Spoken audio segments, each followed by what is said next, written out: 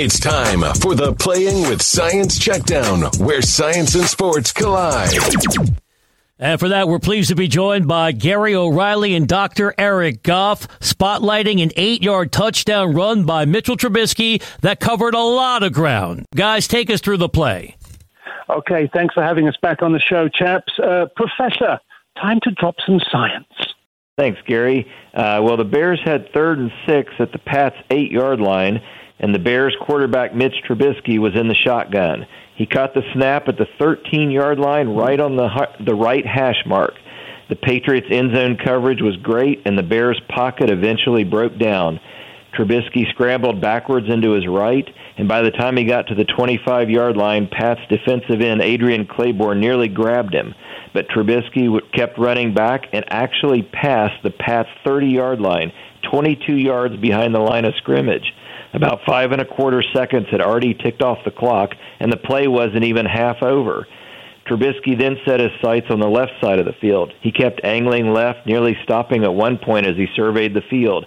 By the time he got just past the 25-yard line, he knew he was going for the end zone. He turned on the jets, hitting a maximum speed of about 18 miles an hour. He finally scored 11.8 seconds after the play began. He had run a total distance of about 72 yards, which means his average speed was 12.5 miles per hour. Compare that to the measly 1.4 miles per hour someone could have walked the 8 yards to the end zone in that 11.8 seconds. The best block on the play took place right as Trubisky scored.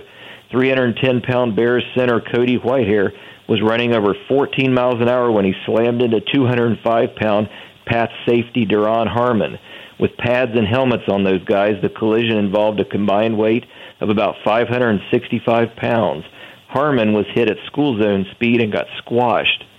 Though he didn't output this much energy during his mad scramble, Mitch Trubisky had an internal energy burn of about 7 calories. That's roughly the same as the 2 tablespoons of mustard on a couple of Chicago-style hot dogs.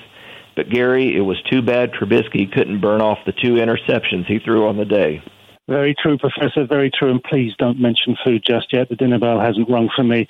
So, Mitch Trubisky took the scenic route to home sweet home. But when it came to lights out, it was Tom Brady who was grinning from ear to ear, as usual. From all of us here at Playing with Science, back to you in the studio. All right, guys, thank you. Indeed, it was a circuitous route for Mitchell Trubisky on a Big Word Sunday. We'll chat with you next week. That was the Playing with Science Checkdown. All free, only on TuneIn.